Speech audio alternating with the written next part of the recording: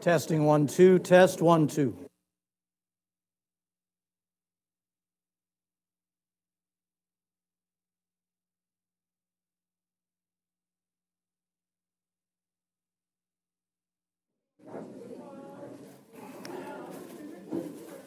All right, let's start having a seat. We're going to begin here in just a few short moments.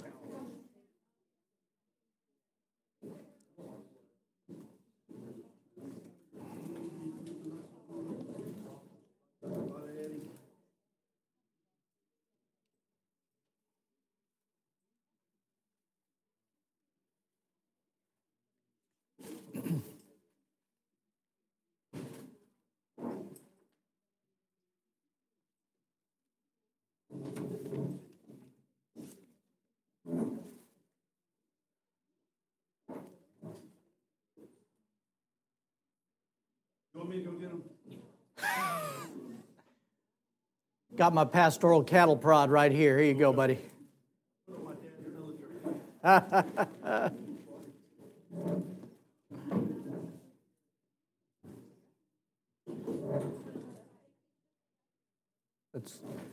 Again, folks, if we can have our seat, we'll start our class.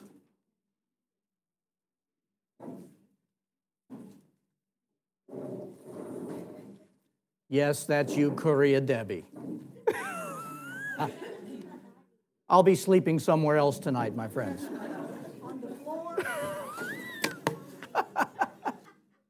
I don't even know if I'm getting that. That's right.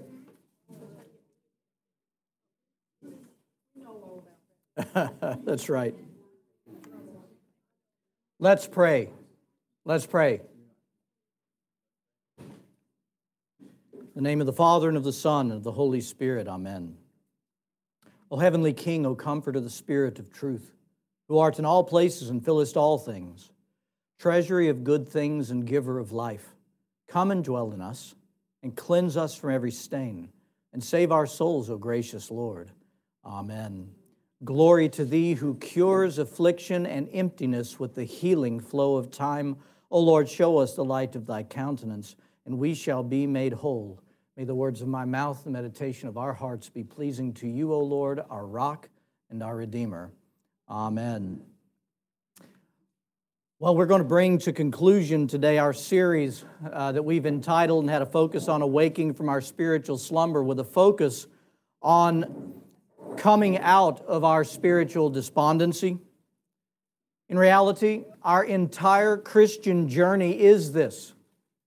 If we'll present ourselves to Christ our God, if we will go up to the mountain to be with Him, He will illumine us with who He is and shine light that wakes us up from our slumber and also shows us the things that He intends to heal within us. Our whole lives will be both this awakening and also this enlivened call with grace to keep the things that He reveals to us. That every time He shows us something about Himself, we want to hold to those things, or shows something about ourselves in Him, we want to hold to those truths. Kind of like a kid. Have you ever seen a kid? I always go back to Christmas morning sometimes, especially Christmas morning in my childhood, but it could be a number of things. When you can see on a child's face when they are in wonder, where their eyes open up, and I'm not talking about deer in headlights, but I'm talking about when a child's eyes open up gazing into something that has them in wonder. And a child who is in wonder does not want to stop being in wonder. They want to stay there. They want to be shown more and more and more. And this is what the life of the Christian is to be. Jesus said, after all, come to me as what? A little child. Come and be in wonder of me. Come and let me show myself to you, my kingdom. Let me show you just how huge all of this is and how your salvation is so precious to me. And our eyes will open up like a child. And we'll want more and more, like Father James pulls out of the C.S. Lewis, all of his quotes, that a child is always wanting to go higher up and further in. And so should the Christian at all times. This is our journey. And so today, if I were to sum up the conclusion of our time together in these last 7 weeks, that conclusion would be this: If we want to awaken by the illumination of Christ and come out of our despondency, we have to decide to accept His invitation to go up with Him to the mountain. Jesus invited, if you remember at the Transfiguration, His disciples to follow Him up the mountain, be with Him there, and to pray. But they had to do two things. They had to say, okay, I'm going to come. That's not enough. They had to go. And when they went, they had a little journey to take up a pretty good hill where the Transfiguration is. They had to exert a little bit of effort to go and be with Him on the mountain. And that effort that they would make in going to be with Christ on the mountain would be extraordinarily greatly rewarded, as we see at the Transfiguration. How many of you have ever watched or heard the teachings of Father Spiridon Bailey? Father Spiridon Bailey, a number of you. He's an Orthodox priest in England. And we're going to let him, I'm going to show a couple of short videos. One's about 7 or 8 minutes long, one's about 3 minutes long, to help us with our conclusion. Then we'll do some teaching and discussion around it. So let's have a look at the first teaching on spiritual despondency by Father Spiridon Bailey.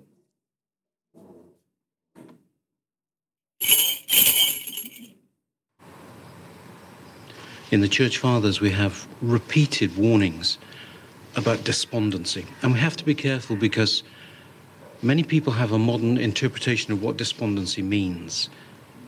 So often we hear people talking about despondency as though it's the same thing as depression, as the psychological condition of feeling very down and low and lacking in joy and seeing everything as dark. This is depression. This is a psychological condition, and it is very different from what the Church Fathers talk about when they say despondency.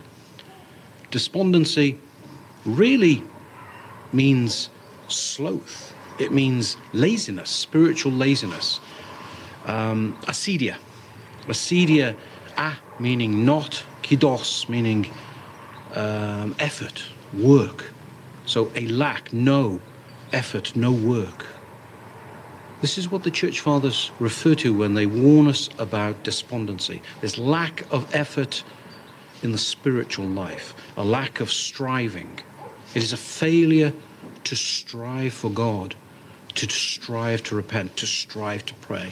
And it is different from what the world takes as depression, because even a very happy person, outwardly someone who feels their life is going very well, someone who feels even joyful of the things that the world is giving them, may actually be suffering from despondency, but be completely unaware of it. So we have to be careful. We have to be watchful for this kind of despondency within ourselves, because it is dangerous. It is dangerous because it can prevent us from working for our salvation. Repentance is necessary for salvation. We must have faith. We must have trust in God.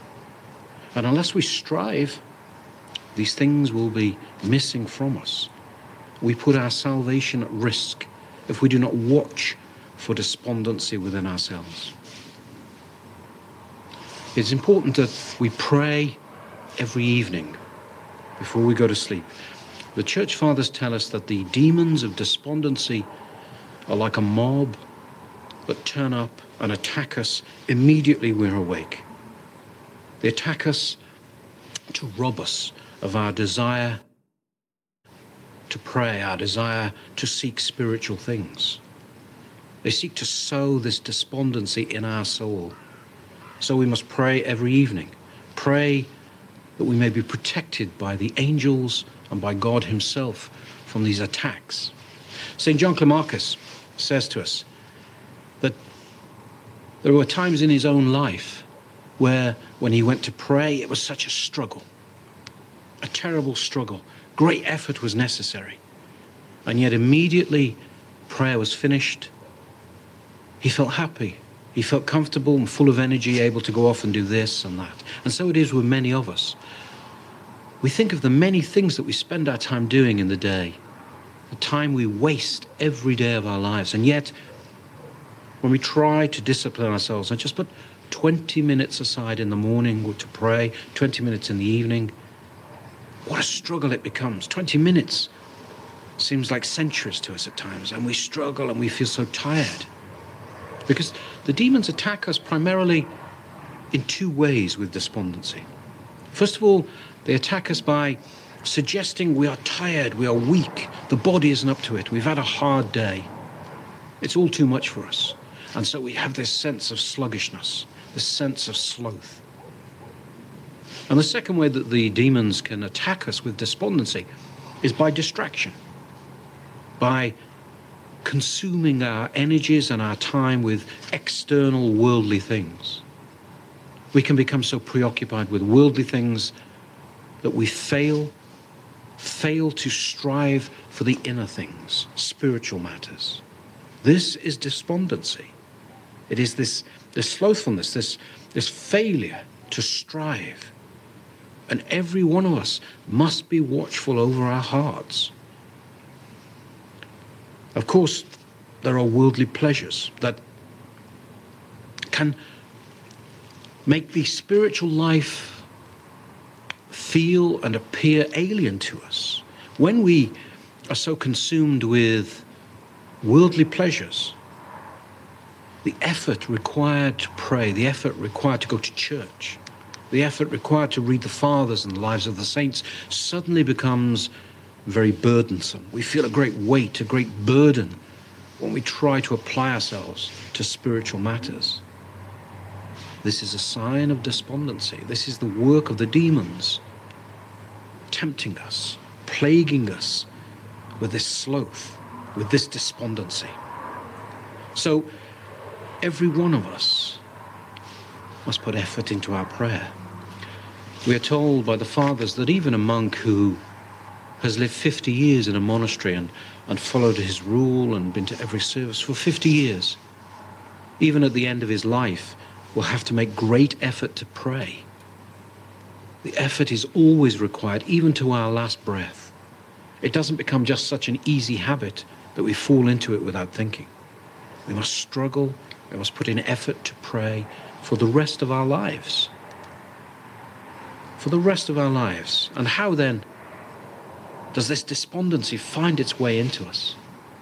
Well, when we complain, when we feel our lot is worse than everyone else's, when we complain about our worldly conditions and even about God at times, when we are disobedient to something we've been instructed to do by our spiritual father, when we are disobedient to the teachings of the church, to the scriptures, to the rules and law of God, when we live in disobedience, despondency may grow in us.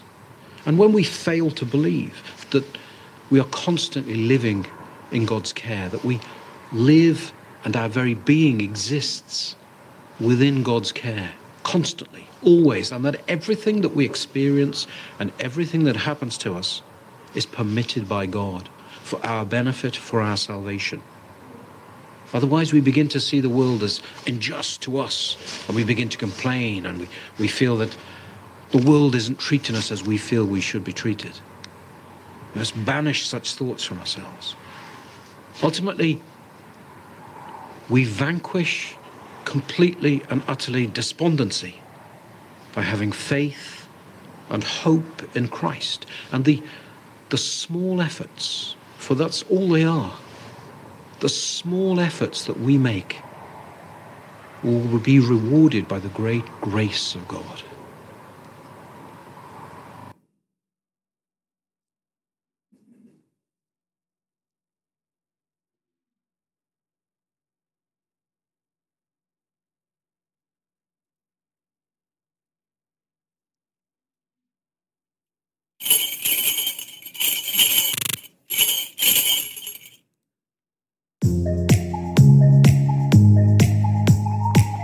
Enjoy the commercial.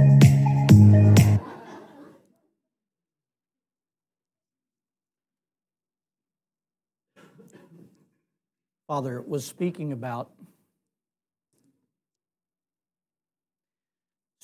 spiritual effort. You know, that's how I mentioned when Jesus invited the disciples to go up the mountain, it required some effort. A, to say yes. 2, to journey with him and to hike up the mountain to be with him. I have to tell you something. I'm always, if you don't know this about me, know it now, words are so very important. And I'm very careful when I hear words and express words to bring them into the context of what's been illumined from our Father in heaven in our faith. Because to say the word spiritual effort is required brings about a lot of connotations from people's spiritual backgrounds outside of our Orthodox faith that are not necessarily good and holy. So I want to get rid of those, lest you think he's saying, for example, there are theologies out there outside of the church that doing something like this spiritual effort is not to be seen in terms of doing something to earn your salvation. It is entirely impossible to earn what is freely given by Christ. You cannot earn it. He did everything. He is the author, that is the beginning, and He is the finisher, the ender of our faith. So spiritual effort cannot be approached from the standpoint of I have to do this or God is going to push the mighty smite button on me. So I want to dismiss that from your minds when we talk about spiritual effort. I have to, because we're going to continue to talk about the right view and understanding of spiritual effort. Nor is spiritual effort to be seen in the very many quote-unquote works theologies that you see out there that are very much tied to earning your salvation by doing works. And you're getting checked off one by one towards your salvation. Neither of these are true. Let me give you a perfect example of salvation from the vine and the branches. Jesus said, I'm the vine, you are the branches. If you remain in me and I in you, you will bear much fruit. How? You are a dead and lifeless branch, every one of you and me. And we were engrafted into the vine, and the sap, the Holy Spirit of the vine, Jesus Christ, flows into the dead and lifeless branch, and it bears the fruit of the vine, not what the branch came from. Do you see this?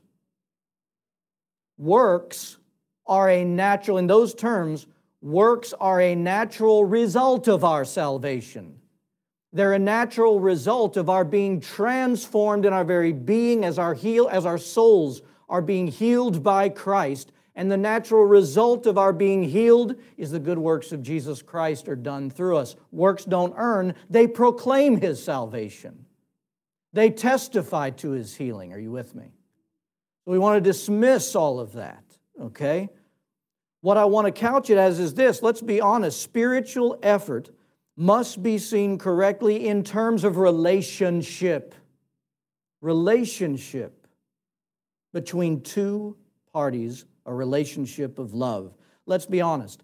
How many relationships exist healthily or even at all in reality when two people are not choosing with effort to share themselves with one another?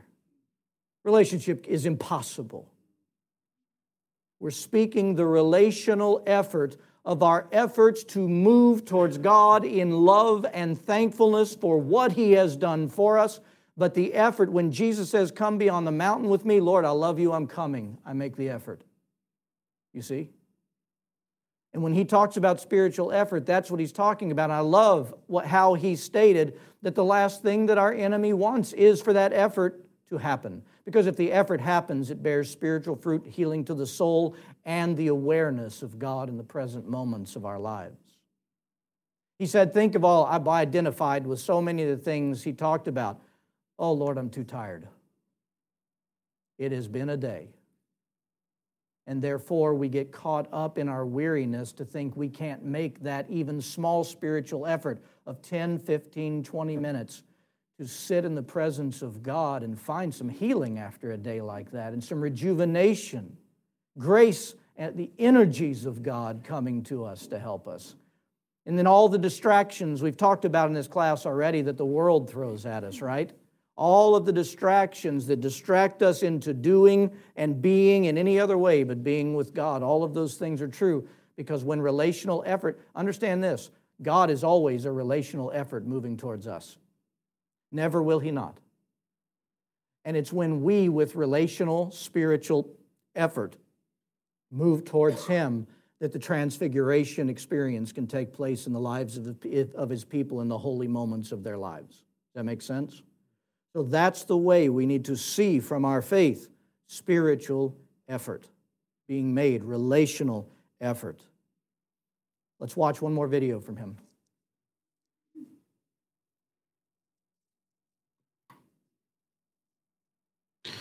One of the demonic tricks is to attempt to sow despondency in our hearts, to rob us of our hope in God's love and his mercy. Sometimes we can be so proud that we are shocked when we recognize that we've fallen, that we've sinned.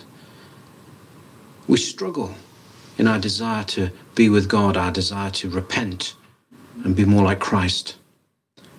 And yet, all of us, we are not perfect.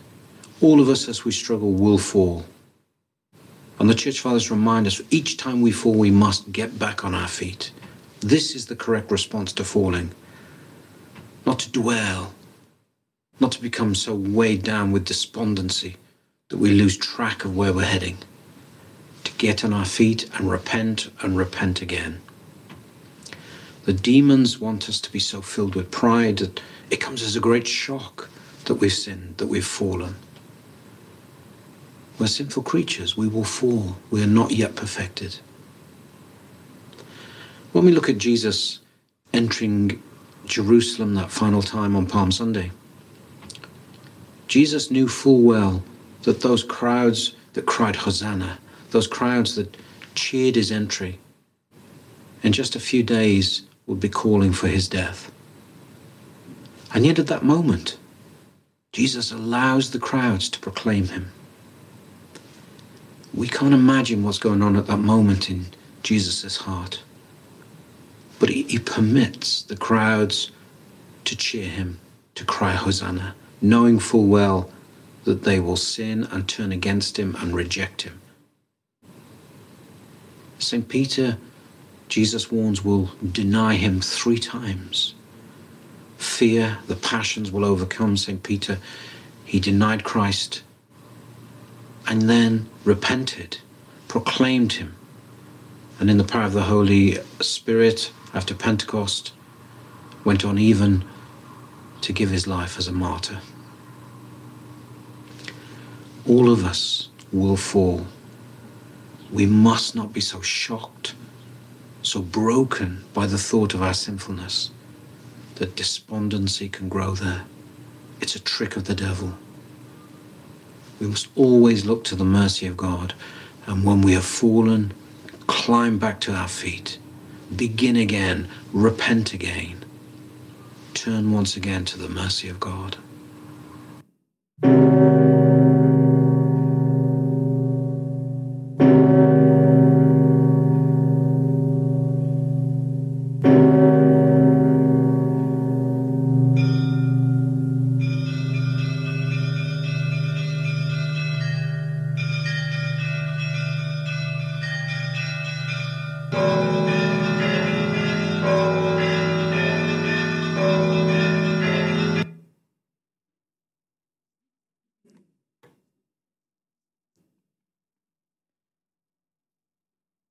I am more and more in awe of the hope that we have in Christ. He kept hammering on this when we fall, not if, when we fall, get up. Stop wallowing and looking at your fall. Do not let Satan have you fixated in your broken humanity, unyet healed by Christ, that will be healed in Christ if you remain in him.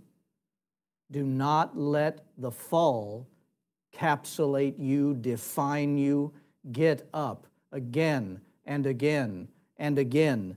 And when we fall, how many times do we get up again and again? Well, if Jesus forgives and gives mercy 70 times 7, then I assume we get up that many times. And that number is infinite. That we constantly rise up when we fall, run to the giver of mercy in repentance. That's what the beauty of repentance is. The Holy Spirit is in our hearts and fills our mind with God's mourning over our fall. God's mourning, not our broken human mourning, over the fall that we just had happen, so that we run to our Heavenly Father, thrust ourselves into His arms. You know, we spoke last week about the deception of regret that stays with Christians when we don't constantly run into the arms of our Savior. The demonic influence that says so loudly, look at what you have done. And let me tell you, you need to think of yourself with this identity because of what you've done. How dare you think you can go before God now? And I say it's demonic because we have the tendency to give in to the great part of the original deception of Satan in the Garden of Paradise, in the Garden of Eden. I was thinking about this a lot this week, this one part, where after Adam and Eve sinned, they noticed an incredible change in their being. And this shocked them when they fell. There was a great change in their human reality and their existence as humans. They saw themselves and said, we are lesser than we were before. We're what? Naked. The church fathers tell us that it was the glory of God that they were arrayed with, that when they departed in their disobedience, that fellowship with God, that glory was removed, and they knew it instantly, and they felt it and saw it in their lives. And instead of crying out to God, Lord, have mercy and help us, they took matters into their own hands. Remember that? They didn't run to God. They looked at their fallenness and they got deceived in a secondary way. You figure out a way to return to what you were before. You cover yourselves. You take the leaves and cover yourselves. They tried their own solution to an issue only God could solve. And my friends, I tell you, that is the heartbeat of despondency. The heartbeat of despondency is not running to God in our fallenness, but trying to find other means to soothe and to salve and to see if we can heal ourselves from our lesser experience, just like Adam and Eve. Lord, have mercy, this is you and me so often in our lives, absenting ourselves from God in the present moment because of our failures and our fallenness and the wounds of our past. When the proper response of the Christian, according to Christ Jesus, carried on by the apostles and the patristic fathers all through the centuries, excuse me, the response of the true Christian is this, just what he expressed. When we fall, when we fail, because we're not healed, get up, run to Christ, just as St. Paul speaks about. When the writer of Hebrews, and assumed to be St. Paul, there is some debate about that, but when the writer of Hebrews says, let us come, therefore, boldly. You realize the writer of this knows the sin in his life. Let us come, therefore, boldly to the throne of grace, that we may obtain mercy and find grace to help in time of need. In other words, go to your high priest, Jesus Christ. Let him reclothe you with his glory again and again. Do you see the parallels between the prodigal son and the reclothing of the glory of God upon the Christian when we lose it, when we fall? We need to see that. The same story. The same story. It's the hope in the journey of every one of us as Christians. And there's no greater joy than to know Christ in such a way that when we rush to Him having fallen, to experience the opposite of what we have deserved in that moment. There is no greater joy.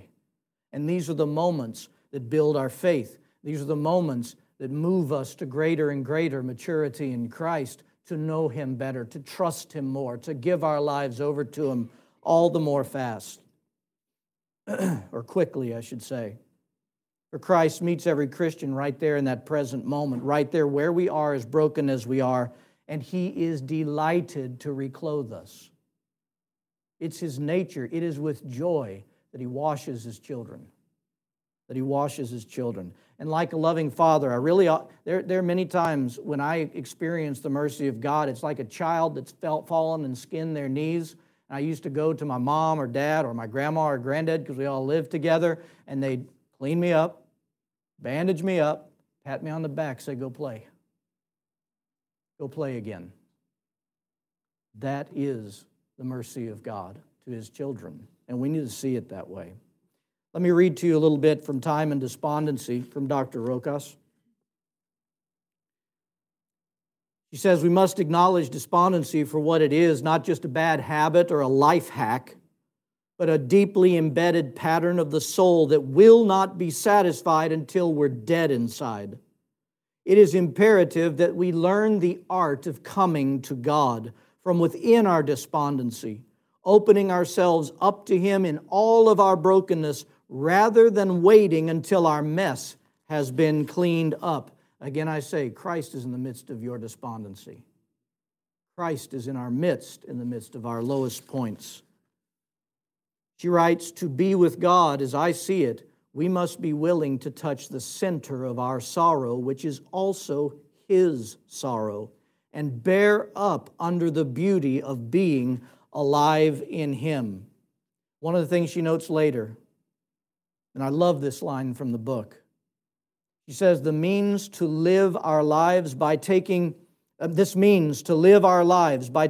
all of our authentic brokenness and being willing to cast it again and again into the limitless abyss of God's love.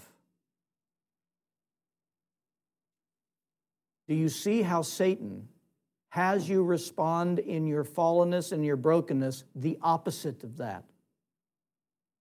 We cast ourselves into the abyss of that which is so poisonous to the soul, and we remain there. But the reality of the Christian, the one from the heart of God who is inviting us to Jesus Christ, casting ourselves and all of our brokenness authentically into the limitless abyss of God's love and mercy. Back to the idea for just a second with that in mind of relational spiritual effort. Relational spiritual effort. Despondency in your life and in my life is going to roll away by Christ's illumination when two efforts converge. We've already talked about this. When we say yes to the invitation and make relational spiritual effort, pressing through every opposition in our minds, pressing through every opposition, you're too tired. You got to do this, or you're too fallen. There's a pressing through. Therein lies the relational spiritual effort. That's its target, to press through that, to get to Christ. So that effort has to happen, and the Christ who is always moving towards us, moves towards us, and there that illumination happens. Despondency doesn't have a prayer in those moments. Allow me to give you some exhortations from the Gospels of what this spiritual effort looks like and the result of it. The first, and you guys know, at least the ones that have been with me for quite a while, that one of my favorite pictures that ministers greatly to me in my own brokenness is the healing of the woman with the issue of blood. But I want you to see this in terms of spiritual effort and Christ's healing. In St. Luke chapter 8, we have the woman who has the issue of blood, which means her cycle would never stop. Listen to this, for 12 years. Bleeding and bleeding. She is weak. She has deficiency. She's anemic, right? This is her state of being with this problem that she has. And she sees Jesus, who she has a mustard seed of faith. She has just a mustard seed of faith that if I can get to Christ and just touch the hem of His garment, I can find healing. Now I want you to picture this. Between the woman and Jesus is a thick crowd, multitude of people that are pressed around Him wanting healing themselves and listening to His teachings. You see this? So for this weak, broken woman to get to Christ, who she trusts can heal her, there's going to have to be some effort. How desperate is she to find healing? You follow me? Desperate enough to press through a multitude. And not only that, guess what she's having to cast off from her mind? A woman of bleeding, and especially one that's continuously bleeding, was seen as unclean and would have been seen as unclean by all the people who were gathered together there. So not only is she pressing through her physical weakness, she decides, I don't care whether they see me unclean. I don't care whether they judge me unclean. You see what she's having to battle through in that society, in that culture, and we know what happens. She presses through the crowd. And when she touches just the hem of the garment of our Lord Jesus Christ, it says power went out of him, power went into her, and completely healed her of her issue of bleeding. My friends, that's every moment of our lives. Right there, in the picture. That's our moment in our lives, in our struggle, both through and out of despondency. Do you see this? It's a wonderful picture for us to keep. Let's look at some other ways Christ taught us and was instilling in His people to have a relational, spiritual effort towards Him, with a couple of parables. First, the parable of the hidden treasure and the pearl of great price. In the Gospel of St. Matthew in chapter 14, Jesus' own words, again, the kingdom of heaven is like a treasure hidden in a field, which a man found and hid. And for joy over what he found, he goes and sells all that he has and buys the field. You hear that? He sees the treasure. He acknowledges the treasure. He doesn't just go about his life. With the treasure right in front of him, it says he sells everything that he has to purchase the field, to gain the prize. Relational spiritual effort. Jesus said right after that, again, the kingdom of heaven is like treasure hidden in a field, which a man found and hid, and for joy over it goes and sells. Excuse me, I'm reading the same thing to you again, but with emphasis.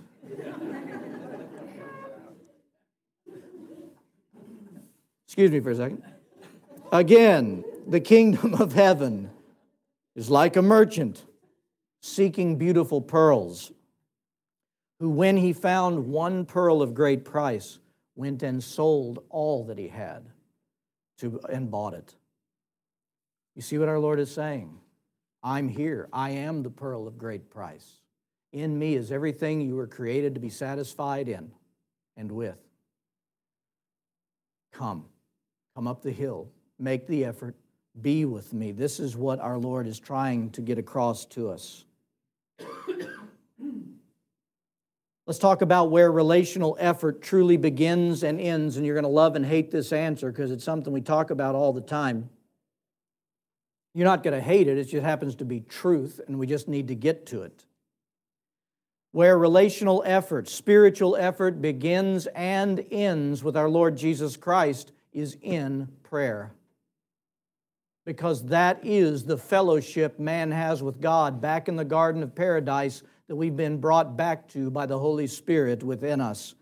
And as Father Spyridon says, and as we've spoken about regarding the monastics even, being distracted so that they remove themselves from their cells. Remember those places of being where they experience God? They get those so distracted they can't stand being in the cell anymore. They have to go somewhere else. Our enemy does not want us to be in fellowship with God in prayer. He wants us, if he wants us to pray at all, like we talked about last week, he wants us to pray in such a way that we're simply going through a book. Okay, we're done. No fellowship. But we did the spiritual thing, you see. This is what our enemy wants. Let me tell you this, he does not want us as individuals praying, and I know this in my own home. He does not want those in holy matrimony praying together. That is one of the last things he wants. And he does not want fathers and mothers raising their children in a life of prayer within the home, a church in the home. He doesn't want it. He doesn't want the people in a home encountering Christ in the moments of their life and in their family and their marriage and as individuals. And when we say the answer is prayer, we simply need to begin with the framework of prayer in the rhythm of the kingdom of God, Christ's holy church that He's given us. We've got corporate prayer. All of the services of the year, matins, vespers, all of the services, all of the masses are prayer, fellowship with God, where our Lord is present to be with us, renew us, reveal Himself to us in every one of them. And in all of the masses, through remembrance, the reality of Christ our salvation and every good work that He did for us 2,000 plus years ago is manifest for us to experience every time we gather in those masses again and again every year. And the rhythm cannot be seen in legalistic obligation, in works aspect, in trying to earn something, or even, dare I say, and I think you'll know what I mean, with the simplistic view of obedience. I mean, yes, we're to be obedient, don't get me wrong, but if all I'm doing is following an order and not being in fellowship with a God, I'm still lacking in what can be offered to me. And we have to be careful with that, because when we gather together with our Lord in Mass, He says literally to us, I will come and table with you. I will come and fellowship with you, and I will share myself with you, illuminating you with the glory of who I am.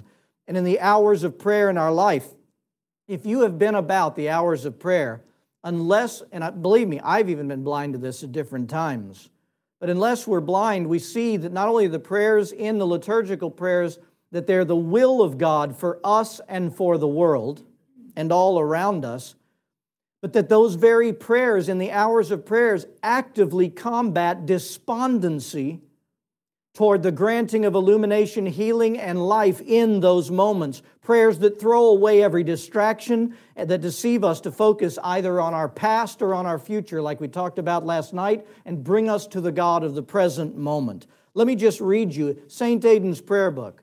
Most of y'all have this, right? Whether you use it or not. Let me just read you a couple of the prayers for morning prayer, so that I want you to look at it through the eyes of God calling us out of our thoughts on the past and our regrets or whatever, and on the future and bringing us to the present. The first prayer of the morning. I thank Thee, Heavenly Father, for the rest of the past night and the gift of a new day. Grant that I may so live today in Thy presence and service, so that at evening that day I may truly praise Thy holy name through Jesus Christ our Lord. Another prayer in morning prayer. I commit myself to God for today. Are we thinking anything about the past? Are our eyes on anything in the future? When we're praying, God is saying, look at me now in this present moment. I commit myself to God for today. By the help of His grace, I will endeavor to keep His commandments and follow faithfully in the way of Jesus Christ our Lord. And the prayer to our holy guardian angel even brings us into the now. O holy guardian angel, to whose care God in His mercy has committed me, stand by me now and at my last hour. Protect me against all the powers of darkness. Defend me from all mine enemies. There's the prayers against despondency. To even pray that the angels who are given charge over us by God will war for us and keep us from despondency that one day, and conduct my soul to the mansions of bliss. And by the way, that's in that one day and eternally. Again, the eternal holy now. And you look at noonday prayers, you look at evening prayers, you look at Compline. They all have to do with those portions of that one day and experiencing God if we'll open our hearts and our eyes to see it. Okay? I want you to hear together some verbiage. I'm going to read a number of quotes again in Dr. Rocha's book, Time and Despondency, regarding prayer itself.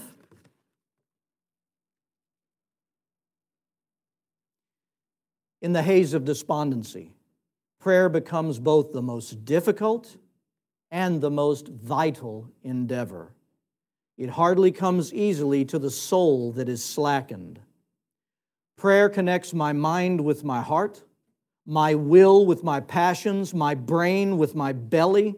Prayer is the way to let the life-giving Spirit penetrate all the corners of my being. Prayer is the divine instrument of my wholeness, unity, and inner peace. Without prayer, we begin to disintegrate, fall out of integration with our true selves, our neighbor, and our God. And one more. To do everything in the name of the Lord means to turn all to His glory. It means also to surround every deed we try to accomplish with prayer to Him, to begin it with prayer, and to end it with prayer, as we begin to ask His blessing, as we proceed to beg His help and His grace, and as we finish to give thanks to Him for accomplishing His work in and through us throughout each day. And while I was thinking about all of those prayers and the focus on the relational effort of prayer, my mind went back to a scripture that's been with me since my teenage years that keeps coming back and back again and again. And it's the words of a passage of Scripture where King Solomon is at the dedication of the temple that Solomon had built for God. Listen to this scripture. God speaks to Solomon saying these words, "If my people who are called by my name will humble themselves and pray and seek my face," there's the relational effort, "and seek my face and turn from their wicked ways, then I will hear from heaven and I will forgive their sin and I will heal their land. If my people will pray, if they will seek me, and if they'll turn from all other things to me." You see the effort? Then we can have the illumination of Christ on Mount Transfiguration. Our darkness can roll away and we can wake up again, and despondency cannot exist in that place. My prayer is that we all return to the only thing that matters through prayer, and that is the present moment with Christ our God. That's the only place where salvation happens. I pray this series has been a help to you. I pray you'll carry with you the things of the fathers and the church that our Lord has shared with all of us. I know I will. Thank God. Let's pray.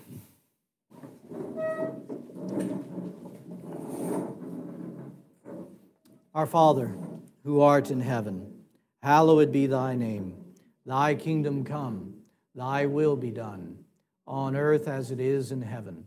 Give us this day our daily bread, and forgive us our trespasses, as we forgive those who trespass against us. And lead us not into temptation, but deliver us from evil. For thine is the kingdom, and the power, and the glory, forever and ever. Amen. God bless you all.